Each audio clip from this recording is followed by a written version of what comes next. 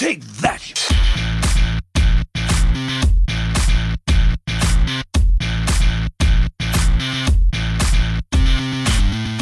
This is Hunting Humbug 101 with me, Theo Clark. This is a rebroadcast of an original episode first recorded with my father, Jeff Clark. Welcome to Hunting Humbug 101 with me, Theo Clark, and this is a special episode where we are hosting the Skeptic Circle. And so I'm going to be joined by my father, Jeff, and what we're going to do is just quickly have a look at a lot of the posts that have been submitted and just have a quick introduction to them and then send you guys on your merry way.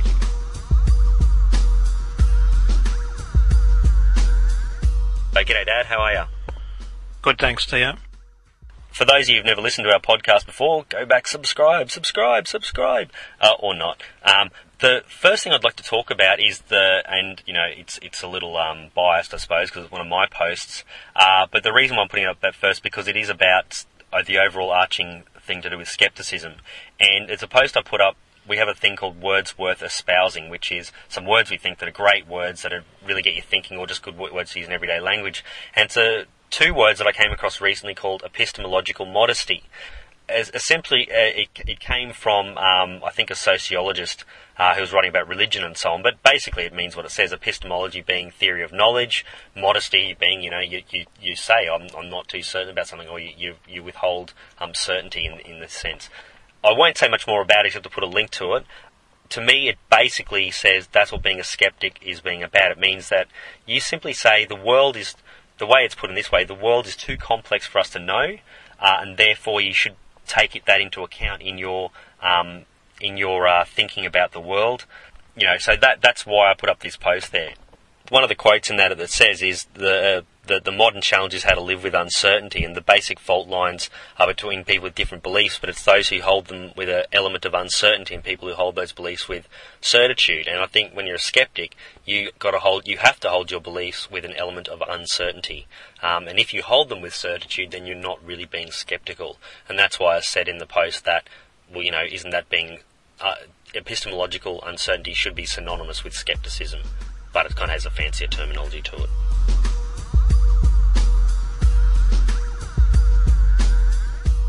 First post that I've got up is a post by Karen Stoltzno, who's now the editor of The Skeptic, the Australian Skeptic magazine, and the first edition, I believe, should be in mailboxes this week or so for any subscribers.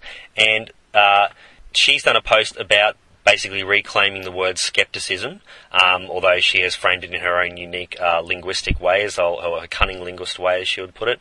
Karen's whole post is basically about reclaiming the word skeptic and about how some words can have different meanings to them. Most of hers were dirty words, which is no surprise if you get to know Karen. But yeah, I think she's made a really good point about reclaiming the word skeptic, which I actually think is starting to happen anyway. Yes, I think the strongest spelling for me is with a K, so skeptic can be spelled with a K or a C. I always spell it with a K. I don't quite know why, but it just seems to be stronger in the way it's said, with a hard K rather than a soft C. And I think skeptic is often used by people who are self-described skeptics, but used in a fairly loose way. So an atheist might describe themselves as a skeptic, but they might in fact not be skeptical at all about their outlook on life, the universe and everything. A dedicated Christian fundamentalist might call himself a skeptic. They might say they're skeptical about science and evolution, and they're not really, because they're not looking first at the evidence and forming their opinions based on evidence. It's also impossible for anyone to be a skeptic across every domain of life. I think that's one of the problems. So it's best if you say that I'm a skeptic when I look at information, and when I'm skiing or when I'm scuba diving, I'm just a person. I'm not a skeptic. I'm not acting as a skeptic under those circumstances. Yeah, and just back to the spelling, I think the main difference is skeptic with a C looks too similar to septic, which is why I've always had the bad connotation with it. It starts. Okay, the next post I've got is from Providentia, a biased look at psychology in the world, and it's a historical piece about Patience Worth, who basically was this supposed, it's about automatic writing and channeling and all that kind of stuff, and about the history of this one example from the early 19th century, early 20th century, so in about 1913, about a woman called Pearl Curran, who eventually, did some spiritualism, did the Ouija board and all that stuff, and then started doing automatic writing, and brought across this woman from across the sea called Patience Worth. And so it's a really classic, one of those first examples that got pretty famous and actually made her money. So it was like one of the early John Edwards type people that actually could make money by doing this kind of, spiritualism work. So yeah, it's an interesting piece especially if you, it's a lot of, just goes to show this stuff has been around for a long time and really has not changed much at all, except for the kind of the fashion in the way it's delivered, but it's still essentially the same kind of stuff. So go have a look at that post. Yes, I've not come across automatic writing as such, but I have come across automatic lecturing.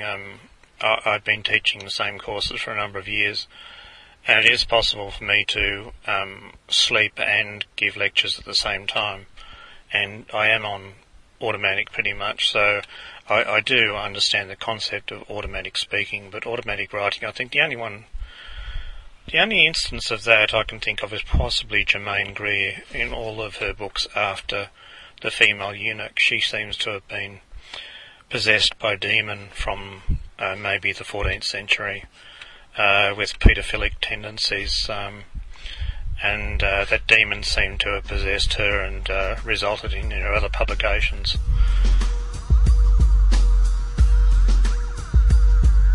The next post I'm going to have up is from Josh Zielinski. I hope I pronounced your name right, Josh. Religion, Sets and Politics blog. And he's done a post on electronics and the supernatural, which I think is a pretty interesting idea in that essentially he talks about the fact that people don't actually understand how electronics work, and as a physics teacher, I have dealt with this a little bit. And it reminds me a little bit about Arthur C. Clarke talking about the fact that, technology in 50 years from now or 100 years from now would look like magic to us. But certainly, then he actually talked about specific examples of people talking about, ghost hunters using their little different, they might use something that detects the magnetic waves, and so a Gauss meter or something like that, and then go, oh, look, there's ghosts around, because they're waving it through the air, which of course is waving it through the Earth's magnetic field. But, and all the different ways people use electromagnetic stuff, Ghostbusters, of course, being the classic way, but that made complete sense to me because Ghostbusters is awesome. And, talking about the pareidolia and the EVPs and all that kind of stuff. So it's a really interesting look at the popular culture of the paranormal in terms of electronic devices, which is probably not something that people think about that much.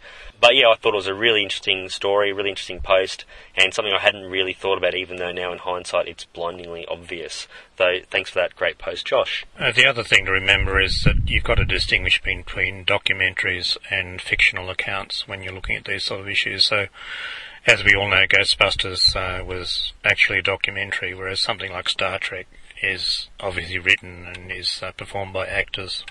I just thought I'd throw that in for clarification. I think it's the other way around, actually. I think Star Trek's a documentary.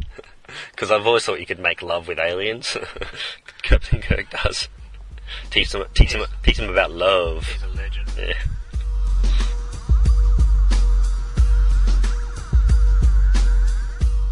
Okay, the next one is from Bay of Fundy. It's a post, essentially a bit of a satire on intelligent design, and he's taken Ron Britton, has taken a post from Phil Plait from Bad Astronomy, the 10 things you didn't know about the sun, or don't know about the sun, and he says it's an example of how real science works, and from item number 6 from Phil Plait's post was about the physics involved in what the sun should be doing in terms of emitting neutrinos and so on. The problem was that you couldn't find all those predicted neutrinos, and so here's a problem. The argument there's a gap in our understanding, and so does that mean the whole theory is wrong? No, it doesn't. It just means you need to do more science to find out what's going on, which of course is what happened. So yeah, another really interesting way of looking at how science works, and then comparing it to the controversy, inverted commas, around evolution and intelligent design. So head to Bay of Fundy to have a read of a really great post and learn a bit about the physics of stars as well.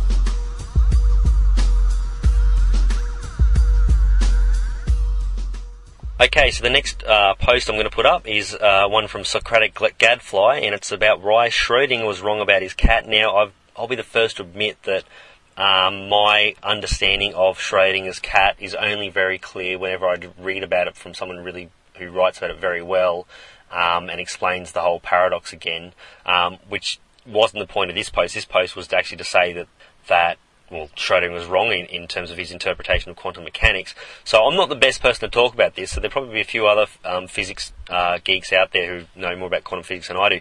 However, I still think this post here, I won't really go into it, except he basically says that it's statistical mechanics, which I do remember studying at university, although it's been a while since I've done anything like that. But certainly, from what I understand of Schrödinger's cat, was the point that it's to do with the wave-particle duality and the fact that when you observe the electron or whatever fundamental particle, it then collapses its wave function into the particle. The evidence for that is pretty clear. And for example, the electron diffraction experiment where if you fire the electrons at the double slit, you get, and my dad's nodding off here, but bad luck, I think this stuff's great. When you fire the electrons at the double slit, you get that diffraction pattern, but then as soon as you observe one of the slits, when you observe, any non-physicists turn away now, when you observe one of the slits, then all of a sudden you get the normal spread, the smeared out spread, and so that act of observing actually causes the wave function to collapse, which I think is pretty well established that that's what's happening. But anyway, I'll leave it to people with more of a background in physics than even I have, or moreover the time to go back and look at it, because I just haven't invested the time to go and investigate it properly, but it was certainly an interesting post. So go to Socratic Gadfly. Many wasted lives. So many wasted lives. Yeah, quantum physics is only the basis of all our modern technology, but anyway, you ignorant bastard.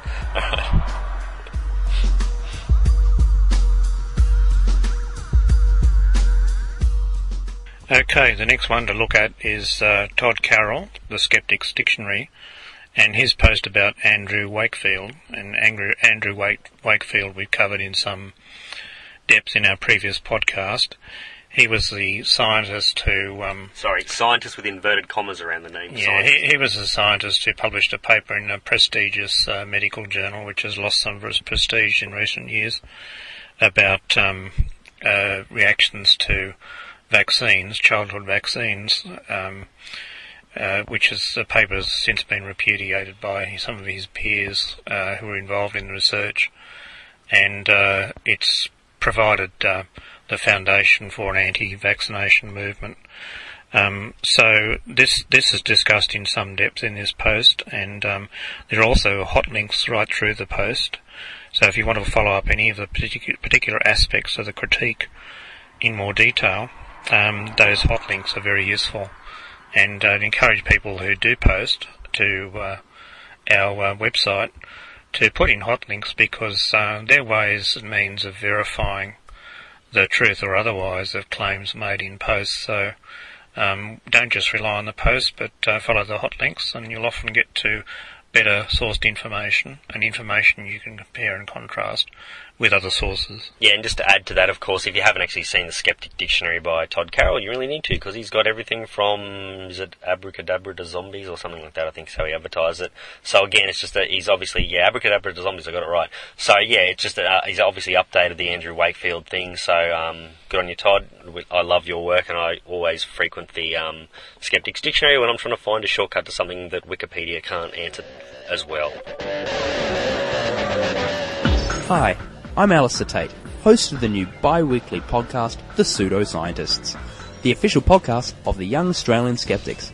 Join Elliot Birch, Darley Breedis, Jason Ball, Jack Scanlon, Tay Rush, and myself to hear what our generation have to say about quackery, science, and the issues that concern us.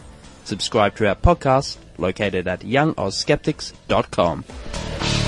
The next post is from Homologous Legs, from Jack Scanlon, who's one of the members of the Young Australian Skeptics and their podcast, The Pseudoscientists. So if you haven't heard that, you really need to go listen to them, because it's a good podcast, and also it's just impressive because of some of the young ages as well, which I know we shouldn't necessarily, that shouldn't really make a difference, but it's still impressive if you're 16 or /17, which is how old Jack is, and And happy birthday. I think it was just your birthday recently. I read on Twitter, I vaguely recall. Anyway, this post is simply about gene duplication and how creationists and intelligent designers try and use that as evidence against evolution, apparently. Jack's gone into great detail about it because he's done a lot of, he's been researching this and learning about this for a while. Yeah, it's very, the detail is really impressive, and basically he looks at some of the claims made on intelligent design website and he rips into it and does a very good job of deconstructing it and showing where the errors lie. So well done, Jack. Yes, just a warning that Jack appears to be some sort of prodigy, and so those like me that like to stay away from really smart people might like to avoid his post altogether. I do like to mix with people that are not very bright because I walk away with an enhanced sense of self-esteem. So keep those letters coming in and keep those emails coming in. Are you the brain specialist? The good thing about that is our listening audience won't get that you're just insulting them then, because and the ones that do get it can assume that it wasn't directed actually at them, so it's a win-win.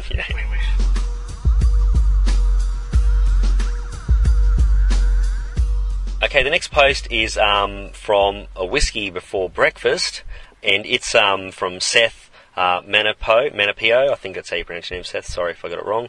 And it's a really common thing that you see on American skeptical blogs is the battle with creationism and intelligent design. It makes me want to cry, really, because it's just not an issue here, really, in Australia anymore. You get your minorities, but it's just so not a big issue. We don't even think about it. Never even brought up, except for the occasional derision and laughter that it deserves. But it's just literally not an issue, and so it just must get really depressing over in the US to have to deal with this all the time. But anyway, Seth's done a post. He's looking up. He says he's been reading a lot of military blogs lately because they're fascinating and whatnot, and they certainly are. And it's great that we can see what's going on in those situations. But he looks at an example of a misconception to do with evolution, in particular about basically the misconception is to do with Lamarckism, where people actually think the mechanism for evolution is Lamarckism, whereby you alter yourself and that alteration will be passed on to your next generation. And the example was, if Jews have been snipping off their foreskins for 6,000 years, then why are they still born with foreskin? And that's supposedly a retort against evolution. Well, it is a retort against Lamarckian evolution, which no one believes really in anymore, except perhaps to do with the immune system or something like that, I think I've read.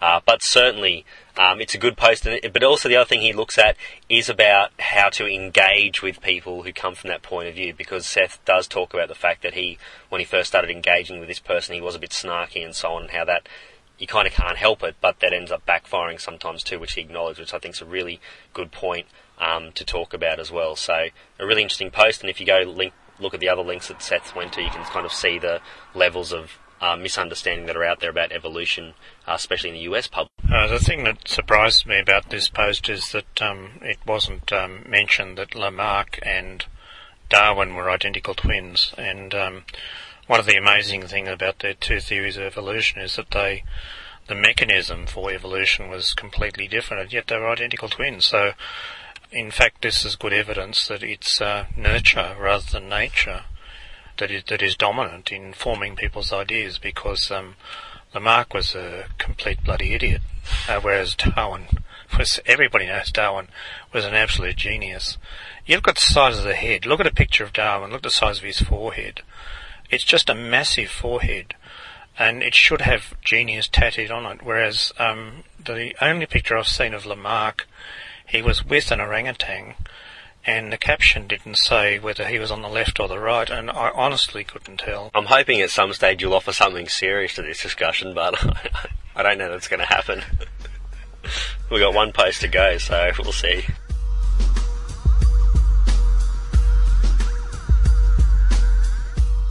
The last post that I'm quickly going to look at now anyway, and there'll probably be a few more I'll get emailed to me, is from Greta Christina's blog.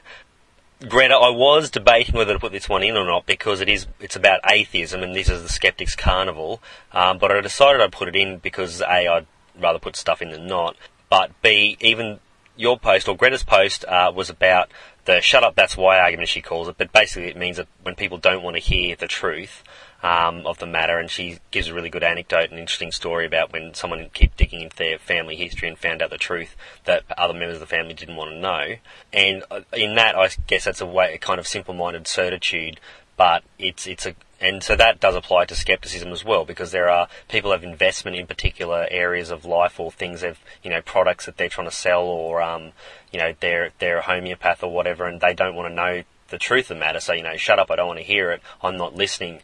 And so that's why that whole way of thinking, I think, is something that skeptics have to battle against. So, yeah, the post is about atheism and atheism versus theism, but I think that type of thinking is something that can be tied in with skepticism as well. So on that note, I will have decided, yep, this is a worthy contribution to the Skeptics Circle this time around as well. But yeah, it's called Curiosity and the Shut Up, That's Why argument. Thanks for that, Greta.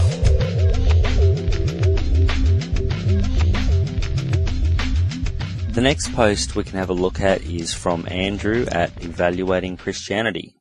And it's an interesting post, and also at the same time it was completely uninteresting. And that's no slight on you at all, Andrew.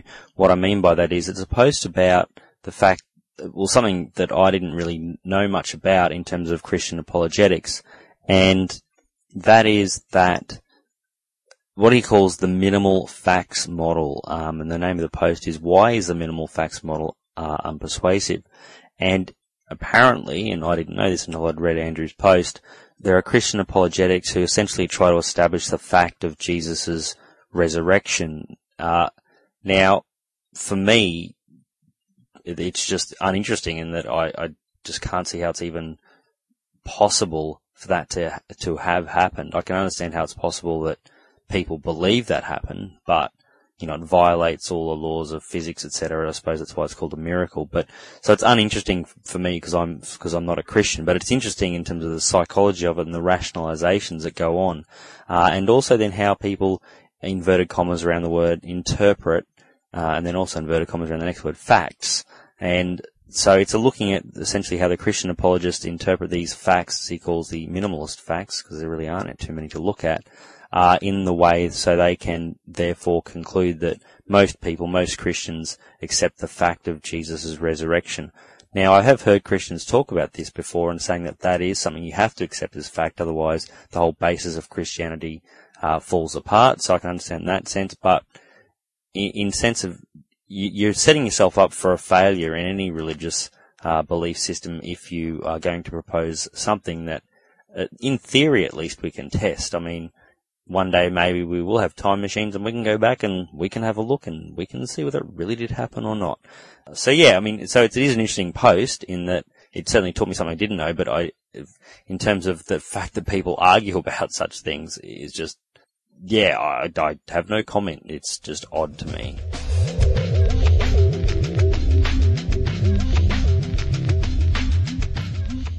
But then again, I like arguing about pointless crap as well, so maybe it's just everyone's got their own different type of pointlessness that they like to argue about.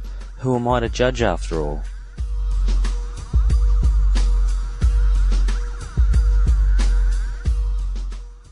The next post that I'm going to look at is by Danny Boy at Verbal Razors. The post is called Feng Shui used in 90% of RP businesses. Now, that figure supposedly is a made-up fact, but the figures are a bit made up, but it's close to the truth, and it's looking at Feng Shui in the Philippines. And apparently talk shows routinely have Feng Shui experts as guests. There are whole radio shows on it. There are columns, there are tabloids and broadsheets and all that kind of stuff. It's interesting that around the world, I guess, there are going to be different types of popular woo-woo, and they'll be different around the world. And Feng Shui certainly has made an appearance in Australia as well, but I wouldn't say it's a mainstream appearance. Most people might have heard of it, but they probably wouldn't know much about it. There was a fantastic Foster's ad. If you haven't seen it, Foster's the Australian beer that no one in Australia actually drinks. They had an ad where someone hired some Feng Shui gurus to come and redecorate their apartment. They were a crack squad of Australians. They came in, they took every single thing out of this person's apartment or out of their house, except for a large recliner chair, a TV, and a beer fridge stacked with Fosters. That's what I call good feng shui.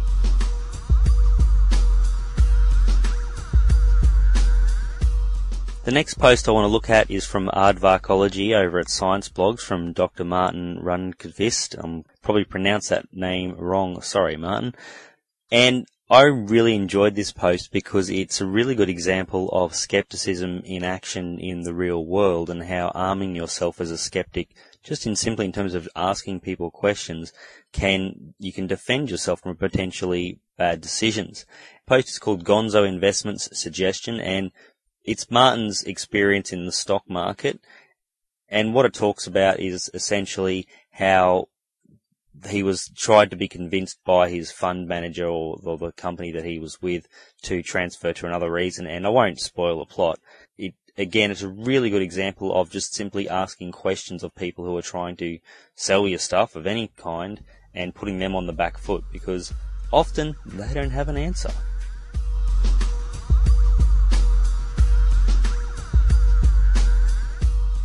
The last two posts I want to point you towards are from Kylie Sturgis of podblack.com, who is also hosting the next edition of the Skeptic Circle. So go there at the very least to send your next posts. However, you should go there to have a look at a couple of really good posts that Kylie's done. All her posts are excellent. If you haven't seen her blog, I'm sure most of you will be familiar with it. There's a really interesting one that's an interview with Karen Stolznow, who, of course, is one of our first posts in the Skeptic Circle, and she is as I said earlier, is the new editor of the Australian Skeptic magazine. So there's an interview with her about various things. She's also obviously, both of them are on the Skeptic Zone podcast, so go have a listen to that podcast if you're not familiar with that one. You can find it on iTunes. It's also linked from my website. And the other post to have a look at, which I found really fascinating, is about the child psychic, and also Dr. Chrissy Wilson, who talks about it on an Australian current affairs program called Today Tonight. This is a current affairs program that comes on after the news on one of our major TV stations here, Channel 7. It comes on about 6:30 at night, so it's viewed by a lot of people. I don't know the exact numbers, but it's a significant amount of people, and we've got at least an example of looking at this, psychic Australian girl, 8-year-old girl, running these psychic readings, and then at least we had a skeptical person who was interviewed on the show, and links were put up from the show's website. So it's slightly more than lip service being paid in these cases now, which is fantastic. So I can't comment for what it's like in other countries, but certainly in Australia we seem to have a fair few current affairs shows that are taking a bit of a skeptical look at a lot of different things of late, certainly as far as I can tell, although in saying that, I tend to avoid those TV shows, so I might be stacking the deck a little bit, but I wouldn't do that, surely. Hello, Richard Saunders from Sydney, Australia, hoping you'll join us for The Skeptic Zone, the podcast for science and reason, with guests like Brian Dunning, Derek and Swoopy, Dr. Pamela Gay, Mark Mayer, James Randi, Ben Radford, Dr. Steve Novella, Dr. Carl Kruszelnicki, Dr. Eugenie Scott, Dr. Paul Willis, Dr. Phil Plait, and many more. You're guaranteed a good listen. The Skeptic Zone at www.skepticzone.tv. Well, that was the 107th edition of the Skeptic Circle. That is a pretty impressive effort, and it's been a pleasure to host it for the second time that I've done it, and I hope you enjoyed the podcast version. I think that it's happened before that someone did a podcast version, but I can't remember who it was, and so my apologies to whoever it was, because I think I was in that one too, but that was a few years back. And the Skeptic Circle just keeps getting stronger and stronger, so make sure you send in any posts to the next one to podblack.com, and make sure that you post up links to my website for this edition of the Skeptic Circle, so we introduce more people to it. The whole Web 2.0 thing has exploded, certainly in terms of skepticism. You can subscribe to my podcast, Hunting Humbug 101, via iTunes. There's links all over the shop on my website, and go back and have a listen. The podcast is a bit unique, I think, in that I don't know that there's any other podcast that looks specifically at fallacies. Obviously, there's the Skeptic's Guide to the Universe, who do look at fallacies in their podcast. They also have their 5x5 where they look at them, but they're pretty short, whereas the podcast, Hunting Humbug 101, we spend, up to 40 to 50 minutes looking at a fallacy with different examples, video clips and so on. Well, not video clips, audio clips from video clips. And it's certainly unique in that sense, I think. I have done a lot of research to see if there are any other podcasts on fallacies, and as near as I can tell, there aren't.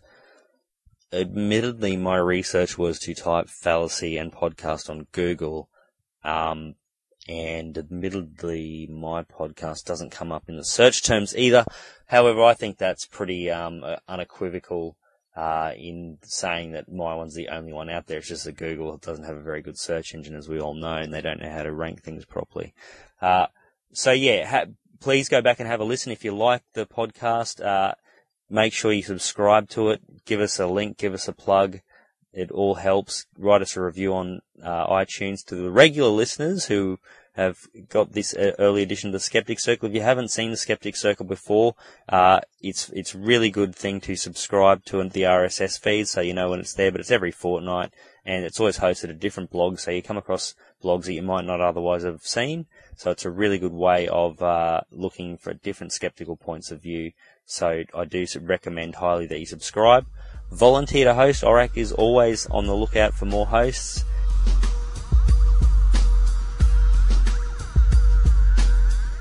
Okay, well, I'm going to stop dribbling on, or driveling and dribbling on.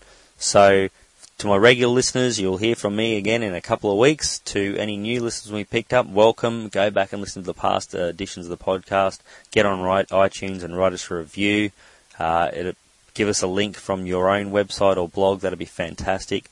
Make sure you promote this Skeptic Circle and promote the next one and submit your post to the next one. Good on ya. I'm Theo. And I'm out of here.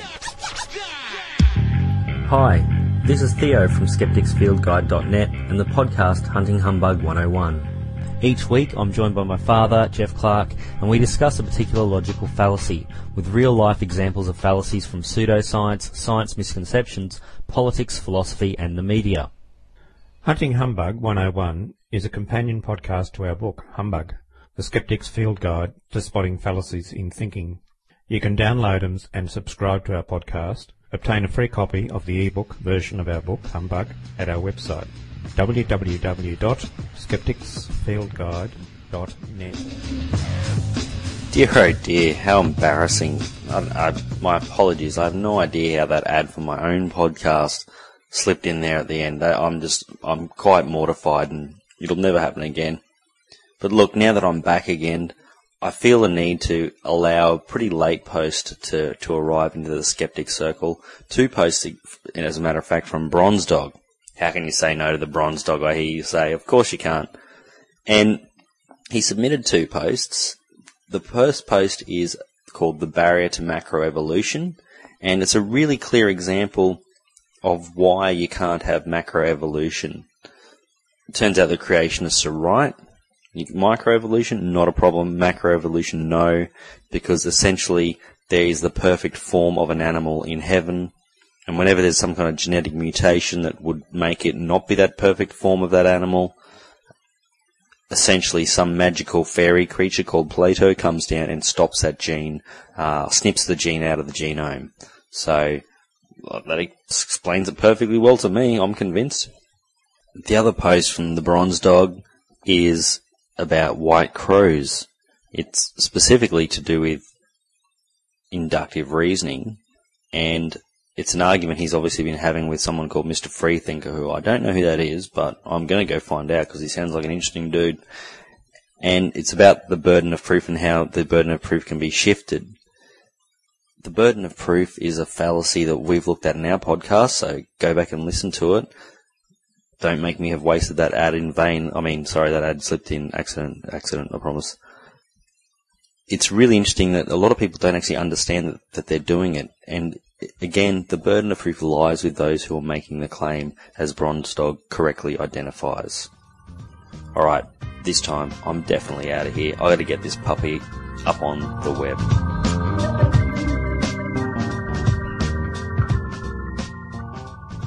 So that was a rebroadcast episode of Hunting Humbug 101.